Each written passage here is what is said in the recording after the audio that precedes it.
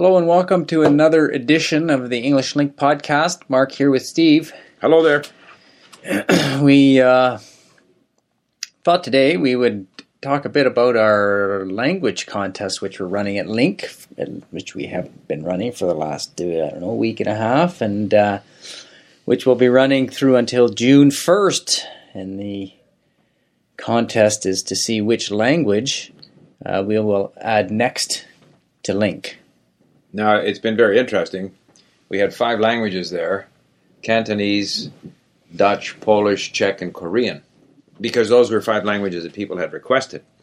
Or were the most commonly requested. I mean, people have asked for Arabic, but it's just technically we aren't quite yet ready to tackle a language that we can't read and it goes from right to left. And there might be a few curveballs there, but we will eventually, hopefully, do Arabic and Hindi and so forth. But it's interesting that Cantonese is in first place right now, which is quite surprising. Yeah, it is. Although, it was fairly commonly requested. We did get a lot of emails asking us, when are you going to add Cantonese? If that's why it's in the top 5 list, and you think it wouldn't be, but at least the languages that people request, it's up there in our list. A lot of people asking for Thai as well. Thai is quite popular. Korean has been popular. Polish has been popular. I'm kind of keen to learn Czech. It's in last place, I think, right now. Well, you don't be afraid to try and get the vote out. Right. Go find some Czech learners forums. I know. It's amazing how many people are learning different languages around the world. I have the feeling that there's more interest and enthusiasm in language learning now than 10 years ago. And I think the internet is a big reason. People are just keen to learn languages, and there are some great resources. But as people say, there aren't good places to find audio and text. And I think one of the reasons why people want, say, Cantonese at our site is that they're hoping to find lots of content. But of course, we want them to find us content. We can't start a language if people don't contribute. But I think one of the things that LingQ does is it's a place where people can come and create content or find content and collect it so that everybody share can use it. Obviously, that's why we say we're sharing, and you're sharing with others. So your efforts you can share with others, and then you can benefit by sharing their efforts as well, and together build up that library of content. Because as we talk about adding languages, we're reluctant to add languages because it's just more work for us, and there's so many other things that we need to do, want to do. Well, it's the whole 80-20 rule. How many more people are going to come because we've already got 10 languages. Yeah. I think Swedish snuck in there because on the lumber side of the house we have an employee who's in Sweden. We wanted him to learn Swedish. Otherwise, it's obviously not a major, there's not a lot of demand. But all the other languages we have, like obviously English and Spanish and French and Portuguese and Russian and German, and I don't remember what other languages. These are all, and Italian and so forth. They're very much in demand. So, Japanese and so forth. So now when we start to get to some of the more esoteric languages, we don't know how big the demand is going to be, and it will be more work. Well, it's the same work. It's the same work, but the return probably isn't there. At the same time, we do feel that our system will work well, and with all languages, and is easy to set up, relatively easy compared to other types of learning systems that require dialogues and grammar rules. We don't have to write a course, write-ups and courses and all kinds of overhead.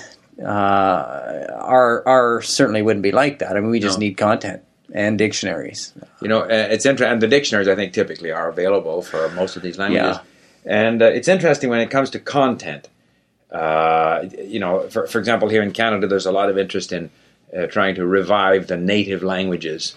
And so typically what happens is a group of people get together. First, they go to government. They get millions of dollars so that they can write a grammar book and write courses and stuff like this, all of which we feel is unnecessary. All we really need to do is to find some people who speak the language. Now, in the case of native language of Canada, you probably can't find grammar resources on the internet, but any of the major languages, you Google Italian verbs, bingo, you've got all the information you need. So that the grammar resources are out there. You don't need to write a grammar book. Right. And then the other thing is content. And we found that people will contribute some easy content, 30 seconds long, podcast, just a variety of stuff. And it's interesting. Mm-hmm. And I always get a kick when I hear teachers, I'm on this teacher forum, and they're talking about, I like to teach poetry, and I like to teach this. And they're always imposing their content on the student. Right. And then they want to follow up and ask them questions about the symbolism in the poetry and all this other stuff. But we don't do that. You like poetry? Load up poetry. Right. If you don't. Yeah. And if you read the poetry and you're not interested in the symbolism and you just like the sound, that's great. Nobody's going to ask you questions on it, which some of you may know is kind of our approach to language learning.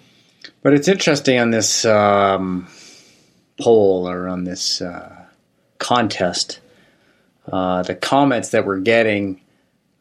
It's interesting that Cantonese and Korean are so far... Korean doesn't surprise me. In front. Yeah. But the numbers of people that are voting, and obviously there, and I know the Cantonese for sure, was posted on some Cantonese learner forums. And so, hey, let's vote Cantonese up so that it gets added to LingQ, so we have a place to go learn Cantonese, and that obviously is effective. And I think, obviously, for Korean to have that many votes, someone there has also put it out to get their friends voting in places where Korean learners or Korean, I guess, potential Korean content providers or tutors gather to get that number of people out voting. And all I can say to those of you who are supporters of Dutch and Polish and Czech, you got to find similar locations to get the word out, because that's just the nature of the internet. But it is interesting. Like, if you took a course in something, you would know 20 people in your class. Now with the internet, people are reaching out across the world to people and saying, let's get behind getting Cantonese launched on this language learning site, so that they're involved in actually helping make a course of study available. I was looking at our forum today. One of the new members who was studying one of our new sort of introductory lessons, where they can get the free discussion and everything else. And they had a problem. They said, I did this and this happened. What do I do now? Please help. Like 3 people are on there very quickly. So you've got this community of learners helping you when you run into a problem. In a classroom, you could ask the person beside you. Right. But here you can ask the world. Well, plus, if you're not in your class and you're doing your homework, who do you ask?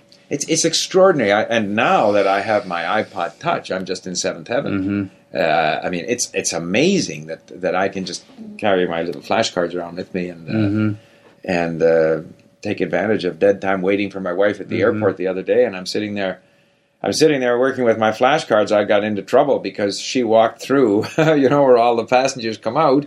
And I was making a point of, looking up every 30 seconds just so I wouldn't miss her. 30 seconds or so, I guess, obviously. Anyway, I thought I saw everybody walking out, but I missed her. And so she walked through, and she's wandering around. She doesn't see me. By the time she found me, 15 minutes later, she was mad. And I'm still hearing about it. Because, and I know you're just like eagle-eyed there watching, just hanging on the rail. Oh, I guess I should do my flashcards. Well, I'm sure you saw her the second time before she saw you. No. She came up on you as you were happily flashcarding. I tell you, I've always said, flashcarding no more than 5% of the time.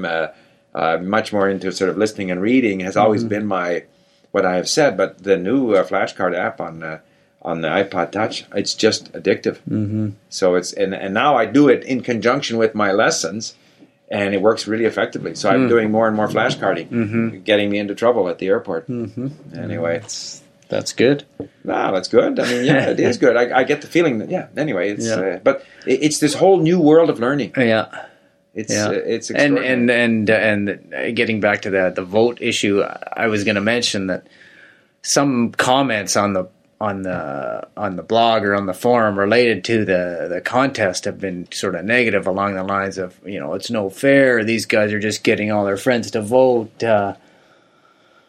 we should, change the contest or whatever. But the fact is, they're getting okay. There's some people that are figuring out how to vote twice. That's unfortunate. But fundamentally, somebody's put the word out to a larger audience who are then chipping in and making it happen for them. And that's the power of the internet, and that's interesting. Just observing the contest, and we thought it'd be a neat thing to do. And I thought it. So far, I've thought it's been a neat experience observing what the reaction is to the contest, and it's generated a lot of response. Mm-hmm. Meanwhile, one should mention too that it's an absolutely spectacular day in Vancouver. Yeah. And I was driving back here, and the mountains here are covered in snow, and the snow level is actually quite low on the mountains. I mean, it's unbelievable. This would have been ideal for the Olympics. And when we had the Olympics, they were trucking snow in from 100 kilometers away. I mean, they've had something like 200 centimeters of snow in the last 2-3 weeks. Like they had 70 centimeters 2 nights ago, overnight. Just 20 minutes from where we are. Well, Annie and Kyle are both skiing today. Their friends they phoned them up. Unreal. Let's go. Up they go. I mean we could be playing tennis outside. It's so warm and sunny. And yet you can drive 20 minutes away and go skiing. I know. Yeah. It's pretty amazing. Pretty amazing. Meanwhile, I guess around the world, what's happening? I think the economic news is getting a little better, at least here in North America. People are a little bit still somewhat apprehensive is the recovery for real, but we're seeing some better employment numbers. I think the housing situation in Canada has been strong. Some modestly cautious indications in the U.S., which is important for our lumber business. I'm going off tomorrow. I'm off to Sweden for a week on lumber, and then probably into Germany and Austria. So any of you Swedish, German, Austrian members, you should create a few meetups while you're there. And, if I have time, put them on your Facebook on the Facebook fan page, and then maybe you can meet up with Steve on his travels. You're right. But and then there was a coup d'état in Kyrgyzstan. Oh yeah, right. No, I mean I'll take your word for it. I hadn't heard that. And what else is there? Anyway, various and sundry. Oh, there's the whole Tiger Woods soap opera. Yeah. I mean, he's just the best golfer that ever was, so he'll win or come pretty close. Yeah, I mean, I don't. Today, I guess he didn't do as well as he did yesterday. Oh, is that right? I think I heard that, but we'll see. He usually comes on strong in the last couple of days, as opposed to the first couple of days. So, I mean, there's no question that there's a lot of interest to see him back golfing. But I guess for most of the world, the big issue is going to be the World Cup of Soccer in South Africa. When do they start? Yeah, I don't know. In the summer, I think. In the summer sometime. Yeah. It would be interesting to see an African team win. It's always been either the Europeans or the South Americans. And it's in Africa. Right. And they have some strong teams. I can't remember, Nigeria or Senegal or whoever. South Africa. I mean, it's fun. It's fun. I must confess to all the soccer aficionados out there, I don't watch a lot of soccer, but I always do watch the World Cup. I guess the format and the fact that the different countries are playing each other, it's exciting. So I'm looking forward to it whenever it starts. I'm sure we'll have lots of warning. I think it's in June, middle of June. Yeah, I hope too that the World Cup has moved around. They had it in Korea and Japan, and that was, I think, very successful. Yeah, and well organized. And it was interesting too that the Japanese fans were very, very sportsmanlike. They applauded for all the different teams. I'm not sure that sort of even-handed sportsmanship is that widespread in the world. No, most places they just cheer for their own. Right. But so they've had it out there. They've had it in they had it in Brazil. They haven't had the World Cup in Brazil. They had it in Mexico. That was the 1 year Canada went. Okay, they've had it in Mexico. So it's nice to have it in Africa. Yeah, I think they tend to move it around. They had it in the U.S. That's true. Yeah, they had it in the U.S. And then obviously in Europe. I don't remember it being in South America. Do you? Maybe not. Have they not had it down in Argentina or Brazil? They must have. Maybe. I don't know. It is amazing how the world has changed. It's phenomenal. I love it. Like, I remember when I was quite young seeing pictures of the Japanese bullet train. I think like, wow, here's this. I imagine Japan, this country, like when I was, 50, this country, all rice paddies and stuff. Yeah. And they've got this high-tech train. Right. The next thing you know, you've got Japanese cars showing up in the North American market, which was, again, amazing. Wow, they make cars out there. And I was reading the paper today, and apparently one of the leading countries in the world for sort of high-speed train technology is China. And China is now talking to the U.S. about providing trains and the technology, and apparently their engineering and their technology is right at the very, cutting edge. So all of this different development and new technologies and new ideas, a lot of which has tended to come from the U.S. or Europe, I think increasingly is going to come from other places, which is exciting. I mean, we've got so many issues that need to be addressed, whether it be energy conservation or health and medicine and so forth, technology. So if we end up with many centers of this innovation happening, it's quite exciting. So I thought that was quite exciting to see those pictures of those Chinese high-speed trains. Yeah. Well, I guess that would be a place where they got a lot of people. They got a lot of people to move around. High-speed trains make a lot of sense. I mean, that is. Canada, no. Canada, no. Like their trains, nobody travels by train. No, at all. No, I mean the Chinese should be good at that. They should be, because they've got such a tremendous number of people. And I heard on the radio that there are 120 cities in China with more than 1 million people. Wow. 120 cities with more than 1 million people. Okay. Connect them all with high-speed trains to start with.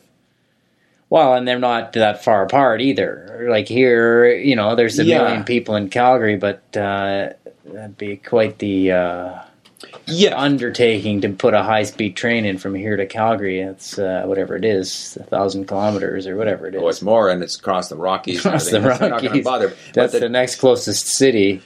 But the Chinese, they're talking first initially, of course, they're building a connection between Beijing and Shanghai, which is all flat. Right. Okay. And there's a lot of, 300 million people. There's lots. No shortage. So then they're going to go from Shanghai, presumably, to Guangzhou. But then they're talking about building a high-speed train from Beijing to Moscow. And also to high-speed connection from Shanghai through Burma or Myanmar or whatever it's called, right down to Singapore.